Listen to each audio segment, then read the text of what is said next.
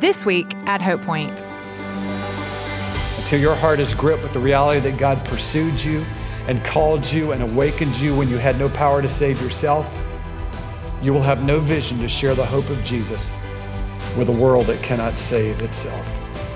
And I'm so excited that today, all over Spartanburg, all over the villages and slums of the world, all over sprawling urban areas, God is out choosing, awakening, stirring, so that when missionaries, evangelists, and faithful church members speak, hearts will be prepared and salvation will occur. Before God created this world, He implemented a plan for people to live with Him forever. And there we will experience unending satisfaction as we are surrounded by increasing sights of God's magnificence. But the only way people will know of God's plan is if the church tells them. Spiritual forces will try to stop the mission, but those who are willing to do whatever it takes will be used by God to bring eternal joy to many. Let's listen to what Richard has to say from 1 Timothy chapter 2. In 2016, the Seattle Mariners baseball team finished second in their division, the American League West, behind the Texas Rangers. They finished with a record of 86 wins and 76 losses. Toward the end of the season, they had an opportunity with a few good bats to secure a wild card spot and play in the postseason, but they fell short just a little bit. So during the offseason, in preparation for the 2017 season, they developed a phrase and they put it all throughout their clubhouse and posted it everywhere of whatever it takes. They posted it in English and in Spanish, but because I can't pronounce Spanish, I have brought in a professional to do that. Whatever it takes, English and Spanish. If there was a phrase that characterized the vision of the Apostle Paul in terms of his ministry to reach the world, it was whatever it takes. The Bible says in 2 Timothy 2, therefore I endure everything, all things, for the sake of the elect, that they too may obtain the salvation that is in Christ Jesus with eternal glory. Hard to find a more beautiful mission statement, missionary statement in all of the scripture. In last week's study, when Dan was teaching, we saw that these words were written by the Apostle Paul, veteran church planter, to a young pastor, Timothy, in the city of Ephesus, a sin-loving, truth-suppressing city. He was intimidated. Paul told him, be bold. Ephesus is located 450 miles today below the modern-day city of Istanbul. And while Timothy was being weakened by the threat of future persecution, Paul was living out in the strength of the Lord in present persecution. And so Paul's word to Timothy was basically, come suffer with me. Very odd invitation to ministry. Do not be ashamed of the testimony about our Lord or of me, his prisoner. Rather, Timothy, join me in suffering for the gospel by the power of God. It sounds a little bit weird, doesn't it, to invite you to ministry. Come, want you to sign up, become a greeter, work in the nursery, come suffer with us. That was Paul's invitation to Timothy because he knew that suffering is a part of the advance of the gospel. Paul did not send Timothy a Joel Osteen inspiration cube with 350 promises of how to think your way from pain to prosperity. He sent him a letter telling him, don't run away from suffering. In fact, his theme in the whole book is we sacrifice earthly comfort so that others will experience eternal joy. Last week, Dan shared with us 4 motivations to stay encouraged in the midst of suffering. Today, I just want to build on that with this 5th principle and base it going a little bit farther on the verse he left us with, 2 Timothy 2:10. I endure everything for the sake of the elect. If you ever want to know what's the best way to approach a Bible passage, many times the best way is to simply use your 5 little friends, what, when, who, where, and how. and just ask that about the text, and all of a sudden the text begins to come alive. Today, I would like to take 3 of those words, who, why, and how, to look at this text. Because the who of the text, who's he talking about, you could see is for the sake of what the Bible calls the elect. The Bible describes the church throughout the New Testament basically with 4 terms. This would be the 4th. If you go throughout the Bible, sometimes the church is called a flock because we are sheep. We're vulnerable. We stray. When we get in trouble, we can't help ourselves, and a good shepherd comes and finds us and invites us back into the flock. Sometimes the church is called a body, like a human body. Every part of my body is important. Paul says the church is a body because there is a place for you.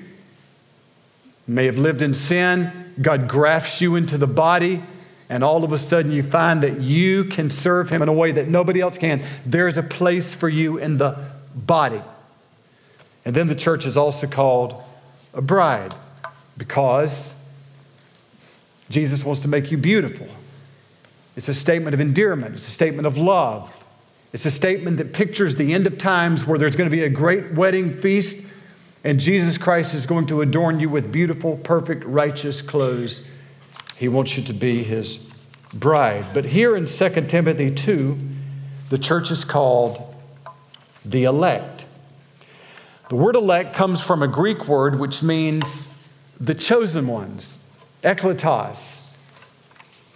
It's the word that we've seen earlier in our study in Ephesians chapter 1. Same word in the Greek, ekletos. For God chose us in him before the creation of the world. So whenever you see the word elect in Scripture, whether it's Ephesians 1:4 or 2 Timothy 2:10, same word in the Greek, the chosen ones, it is the picture of God going around the world and waking up people from spiritual death that have no hope unless God wakes them up. Because they would never choose him. None of us would choose God.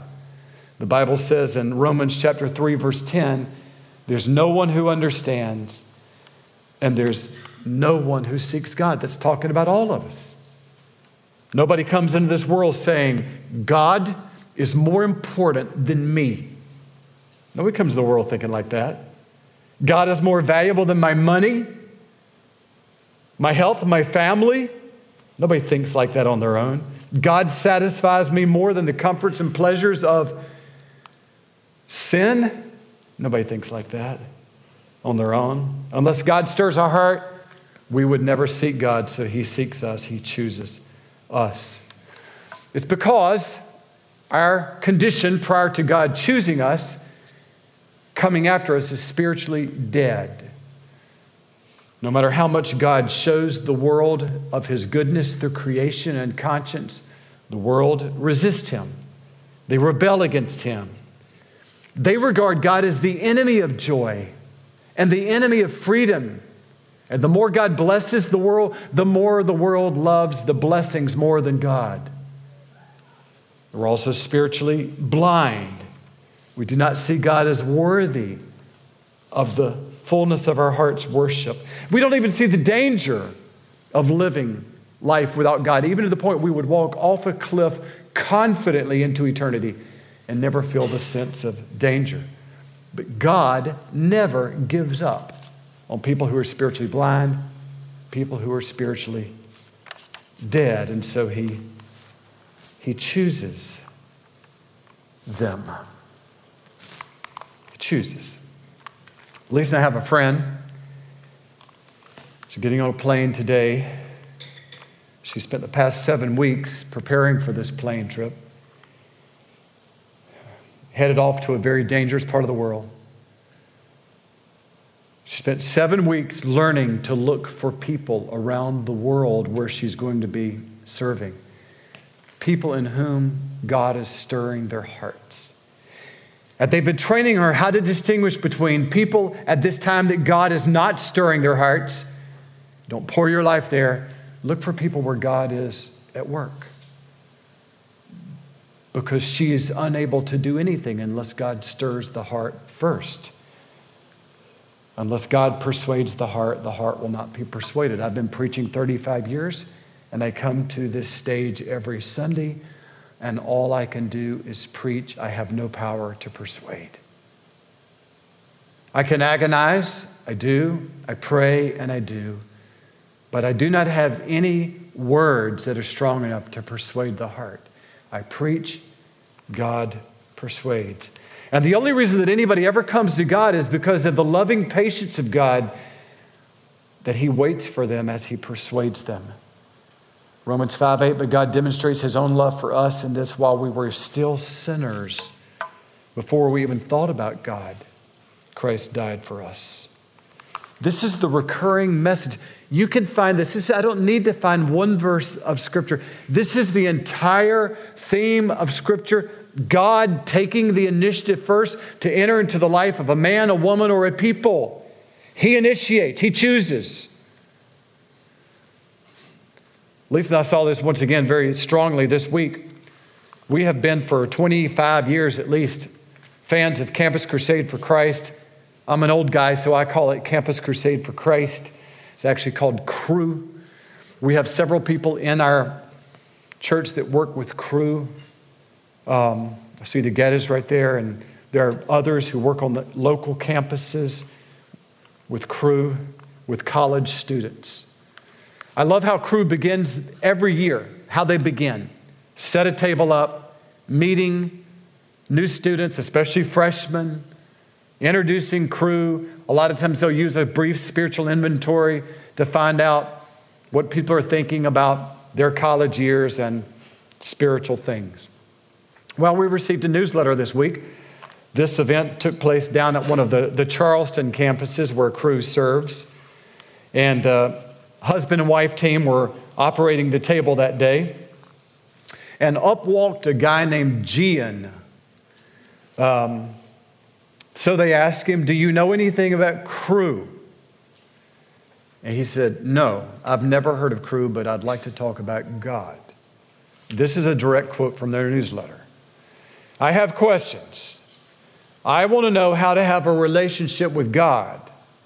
My friend told me about him, and he keeps showing up in my dreams. I don't know what to do. Can you help me? August 24th at 12 p.m. there at noon on that campus in Charleston, Gian gave his life to Jesus Christ. It's amazing. All of those students that day walking past that table, many of them not even interested at all in talking about a relationship with God. Why Gian? God chose him and chose that day to stir his heart. But I also want to let you know, there would have been no transaction between God and Gian had there not been a husband and wife sitting at that table. God never leads people to himself apart from the instrument of the human voice speaking biblical hope. The two always occur together. God initiates, but he finishes the transaction through the witness of a human. And the reason why, the motivation for that husband and wife team to work with Cru and sit at that table is because they know there was a time in their life when God came after them and chose to stir and awaken affections in their heart. And now they want to partner with God in awakening affections in other hearts. Until your heart is gripped with the reality that God pursued you and called you and awakened you when you had no power to save yourself, you will have no vision to share the hope of Jesus with a world that cannot save itself. You know, there's not a more beautiful description in all of the Bible of the combination of God's sovereignty and human responsibility in salvation than in 2 Timothy 2:10. I mean, look at the Apostle Paul. He's talking about a group of people who were chosen by God to be saved, and yet he says, I must endure all of these sacrifices and suffering for them to become saved. Actually, the way he says it, for them to actually obtain salvation. God chooses, people obtain, and I suffer, so all that'll happen. It's just amazing. The word obtain is a gorgeous word. It speaks of, it's a Greek word which means to meet, for something to occur, for two people to come in contact, two things to come in contact with each other. There is a meeting between God and man in our speaking. God chooses, we speak, lost man and God meet. In all of my life, I've heard people say, well, I don't understand how these two things can be true. God choosing and our speaking. I don't understand that tension. I can tell you there's no tension in the Bible. Those two realities are glorious friends. They've been getting along ever since the Bible was written. And I just want to give you a tip for your Bible reading. If your human logic can't understand all the ways of God, I would not assume that God is wrong. I would assume there may be something wrong with your 3-pound brain. Tension in the Bible, God choosing, we speak, people meet with their Creator. That reality is what gave Paul all the hope in the world to go to the most corrupt cities in the Roman Empire, especially the city of Corinth, because God was already ahead of him, working, choosing, awakening people. Well, let me just say this first. God's choosing to save the world is dependent on God's choosing to send us into the world. God chooses two things: the people and the means. Paul looked at Corinth. Jesus told him, don't be afraid. Keep on speaking. Don't be silent, because I have many people in this city. I'm going to do a great work. I've chosen to do a great work in the city of Corinth, Paul. All you need to do is show up and preach. And I'm so excited that today, all over Spartanburg, all over the villages and slums of the world, all over sprawling urban areas, God is out choosing, awakening, stirring, so that when missionaries, evangelists, and faithful church members speak, hearts will be prepared and salvation will occur. That's why this church loves missions and understands the primary thing we can do is to do all things for the sake of sending out the gospel, because Romans chapter 10, verse 14 says, how can they believe in one that they have not heard? They can't. And how can they hear without someone preaching to them? They can't. So all over the world, people are calling on the name of the Lord. They will, but only when a missionary and a preacher, an evangelist, or a church member tells them. So that's the who in the text, is the elect. Here's the why. Why did Paul endure all of these sacrifices and suffering? He said, because I want them to obtain salvation. He said, this is the goal of my ministry, is people would be saved. Whenever you hear the word salvation in Scripture, you need to think of two things, and both of them are expressed in the word salvation. Salvation means we have been saved from something, and we have been saved for something. Now, when you hear the word saved, let's say you go on to the TV today and see that there's a massive apartment fire in a big urban city. It's on fire. All you want to know is to hear the broadcaster say, how many people have been saved? Salvation, whenever you hear salvation, the first thing you can think about is a rescue from danger. That's what it means to be saved. So if you're saved, I've been rescued from danger. Sort of like Ephesians chapter 2 says, as for you, you were dead in your transgressions and sins. We were deserving of wrath, but because of His great love for us, God made us alive with Christ. By grace you have been rescued, saved. When I think about the end of history, I think about really the only two places anybody can go, hell or heaven. And I look at this verse, you were destined for hell, then you got heaven. I sort of pictured this in my mind, two signs above two entrances. Hell, the sign above that would be wrath deserved. The sign above heaven, grace bestowed. All because of God's saving love. That's what motivated Paul. I want to see people go from wrath to grace.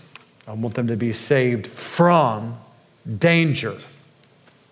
But he also said, I want them to be saved for glory. I mean, for Paul, it wasn't simply salvation means I got saved from hell, which is great.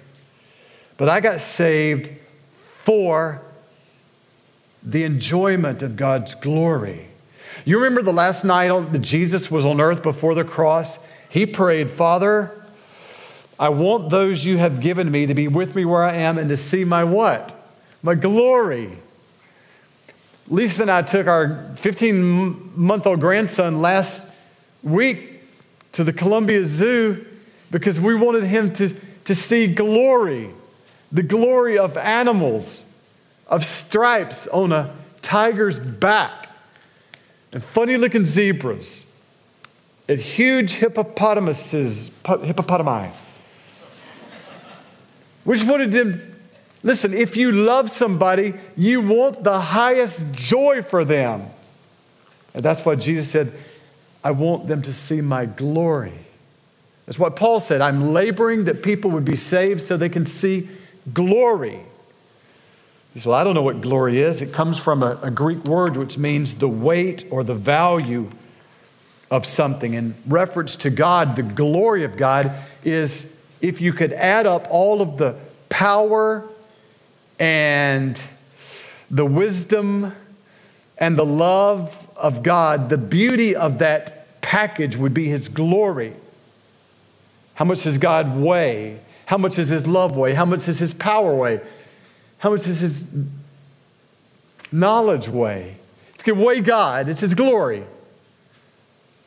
If you took all of the beauty in the world, just think about this, all the beautiful sunsets, all snow-capped mountains, all leaping deer, flying eagles, all the beautiful music, all the beautiful works of art,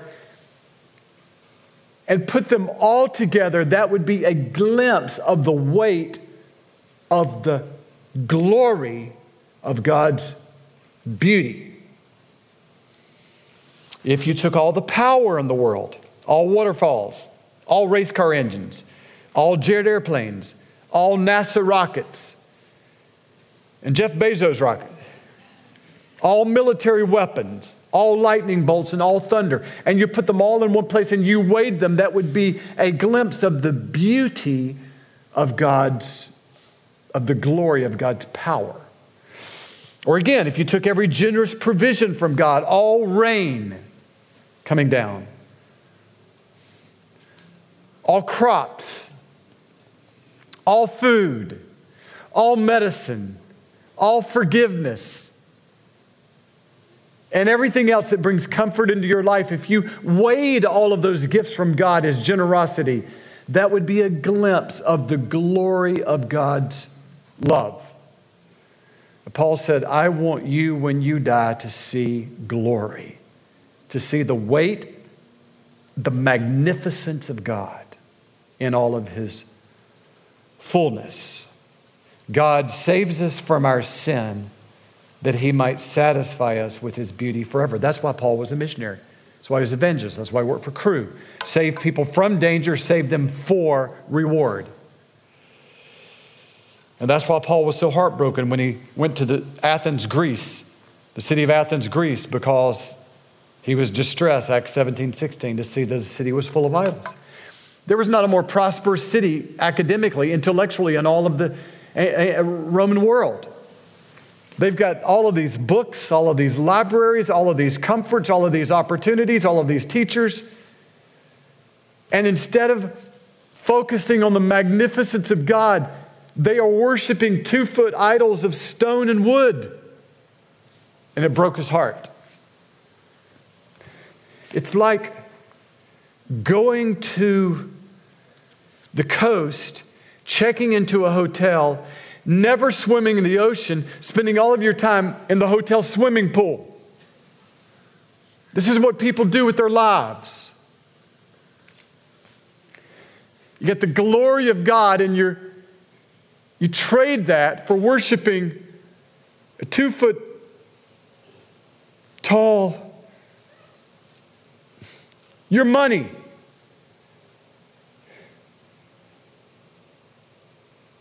Pornography. A person. You traded the glory of God for idols. Paul said, I want you, when you die, to see and go to a land where you see the beauty of God forever and ever.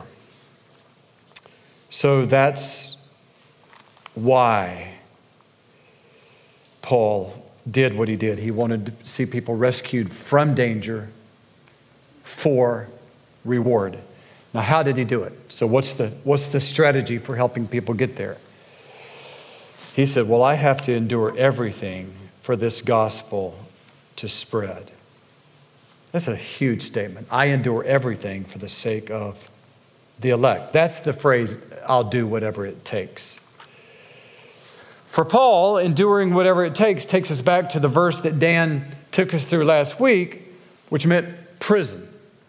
In order for the gospel to spread, everything, whatever it takes, Paul says, this is my gospel for which I'm suffering, even to the point of being chained like a criminal. I love when Paul calls it his gospel. It's not like he's saying, hey, I made this up, it's mine. It's like I have ownership in it. I suffer for it. It's ownership. Like this is my baseball team because I play on it. I don't just watch, I'm on it. I have stake in the game. I don't just read about Jesus. I don't just attend a church that talks about Jesus. I suffer for him. It's my gospel. John Bunyan suffered 12 years in prison for the gospel that he preached. His gospel took him away from his family. He had children at home. One of them was blind. 12 years in prison. And he could have gotten out anytime he wanted if he would have simply said that the gospel that he had been preaching was not true. All he had to do is make a deal with the government. I'll never preach again. So he stayed there 12 years, trying to provide for his money, but making shoes and shoelaces, shoestrings. But this is what Bunyan said about why he chose a life of suffering. This is a paraphrase of his quote. Sorry, John, but your old English was a little too much. It just didn't come across. This is what Bunyan said. I have loved the Lord, and wherever I have seen his footprints on earth, I have committed to put my feet there as well. He suffered for what he believed. For Bunyan, it was clear if Jesus suffered, he would suffer. You know, if you read everything that Jesus said, you're going to come away with pretty clear impression. This will be a costly journey. And nobody knew that more than the Apostle Paul. He cared for the growth of the church more than he cared for his own welfare. Think about that. He cared for the growth of the church more than he cared for his own safety. This was his attitude. All accusations, all beatings, all incarcerations, all loneliness. He accepts them all because of his desire for scattered people to become gathered people, for sin-stained people to become glory-seeing people. So I think the question you can ask right now is, do you love your life too much? Do you love your comfort more than others coming to know Christ and living with him in eternity? Do you love your life too much? You know what I love about Paul's suffering, and forgive me for the rewind from last week, but it's just such a great verse, is his attitude in suffering. He said, "This is my gospel, for which I'm suffering even to the point of being chained like a criminal, but God's word is not chained." It's amazing. He's sitting in a Roman prison cell. What's he doing while he's there? He wrote 4 major letters to churches. One we're preaching out of right now, the book of Ephesians, Philippians, Colossians, Philemon. And then he also wrote letters to pastors, 1st and 2nd Timothy and Titus. While he's chained and the Roman government said we're suppressing the gospel, the word of God was going out in terms of letters throughout the Roman Empire. Every 12 hours, another guard was brought in and chained to him. That guard heard Christ, and those guards went home and told their family about Christ. Word of God's not chained. And then the word got out that Paul was a bold witness in the Roman prison cell, and that just inspired believers all over the world. If Paul can be bold in prison, I can be bold at work. And it caused the word of God to spread. When we give our lives for the gospel, no matter what happens, we're doing something that cannot fail. Every sacrifice that you've ever made in the name of Jesus Christ will be used as a part of God bringing the elect to himself. No gospel work is wasted. This is the only thing that sustains missionaries, those who work in the hardest places of the world. Then my work is not wasted. I'd like to tell you the story of one. I've told you the story before, but you may have forgotten him. I certainly have. I don't want to forget him. His name is John Lake. He was born in 1903 in Edgefield, South Carolina. He was appointed as a Southern Baptist missionary, and he spent his first 20 years in the Pearl River Delta of China.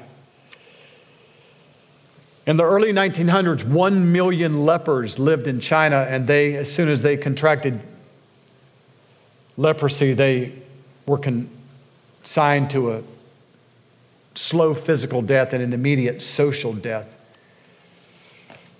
Outcasts from society, despised, mistreated, lived in isolation. So John Lake decided that he would give his life by spending the rest of his ministry in China among the lepers. So in 1910, he began visiting the lepers. He would bring them food and clothes and Bibles and tracts.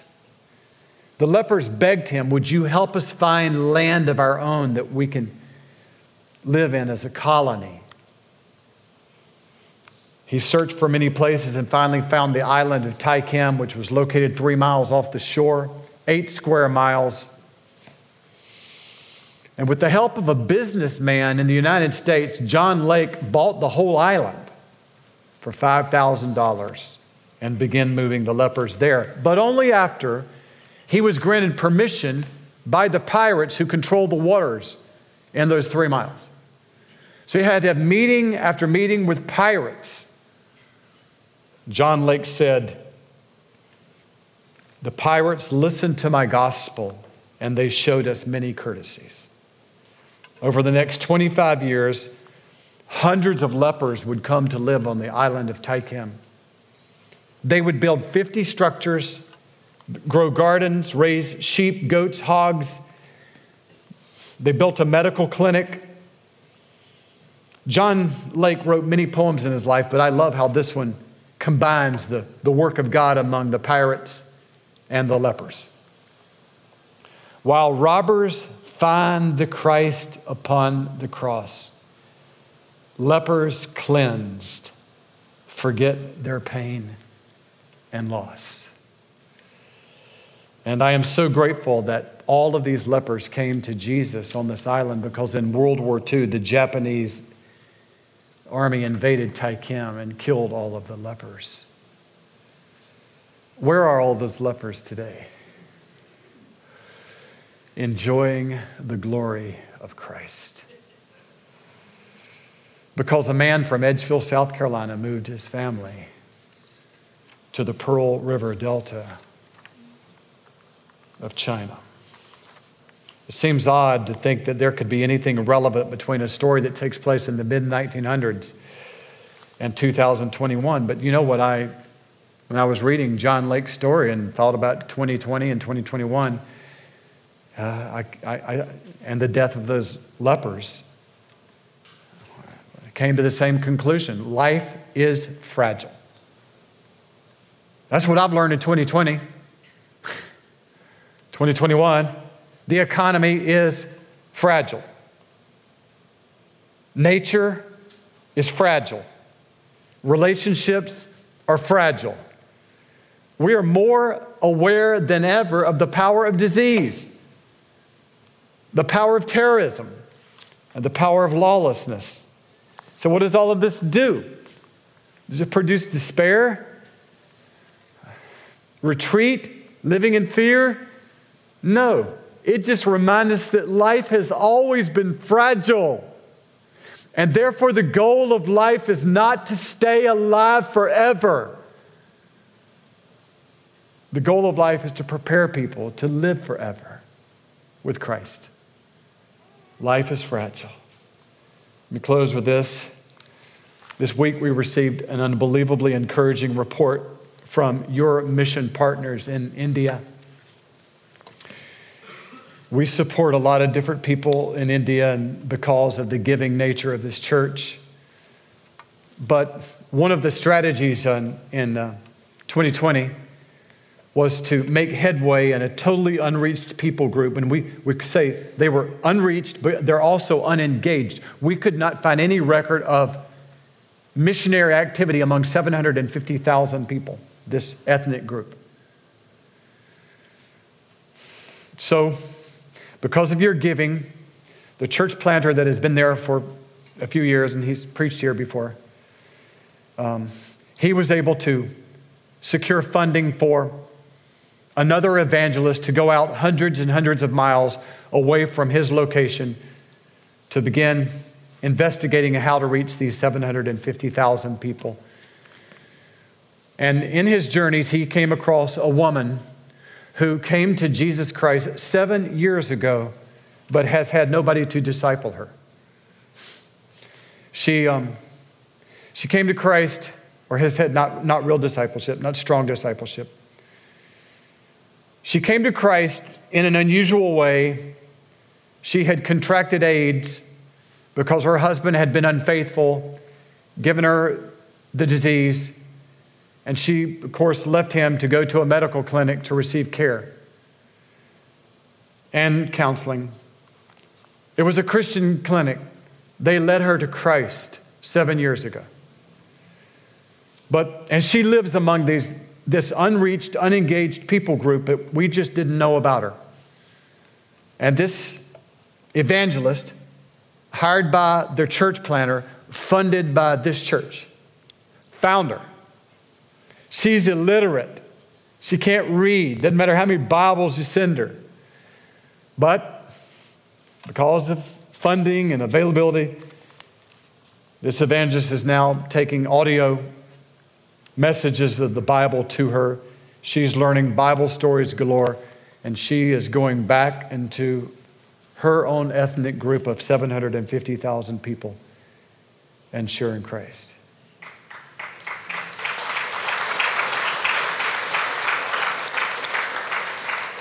But it takes an American family moving there to find a church planter who will travel hundreds of miles into remote villages and find her. And I like how they describe it. There is a reason that unreached people are unreached, because difficult places are difficult. Whatever it takes. And that's why Paul says, I endure everything for the sake of the elect, that they may obtain the salvation that is theirs in Christ Jesus with eternal glory. We hope you've enjoyed this podcast from Hope Point Church in Spartanburg, South Carolina. If you would like to learn more about us or give to this ministry, please go to our website at hopepoint.org. We hope you can join us again next week.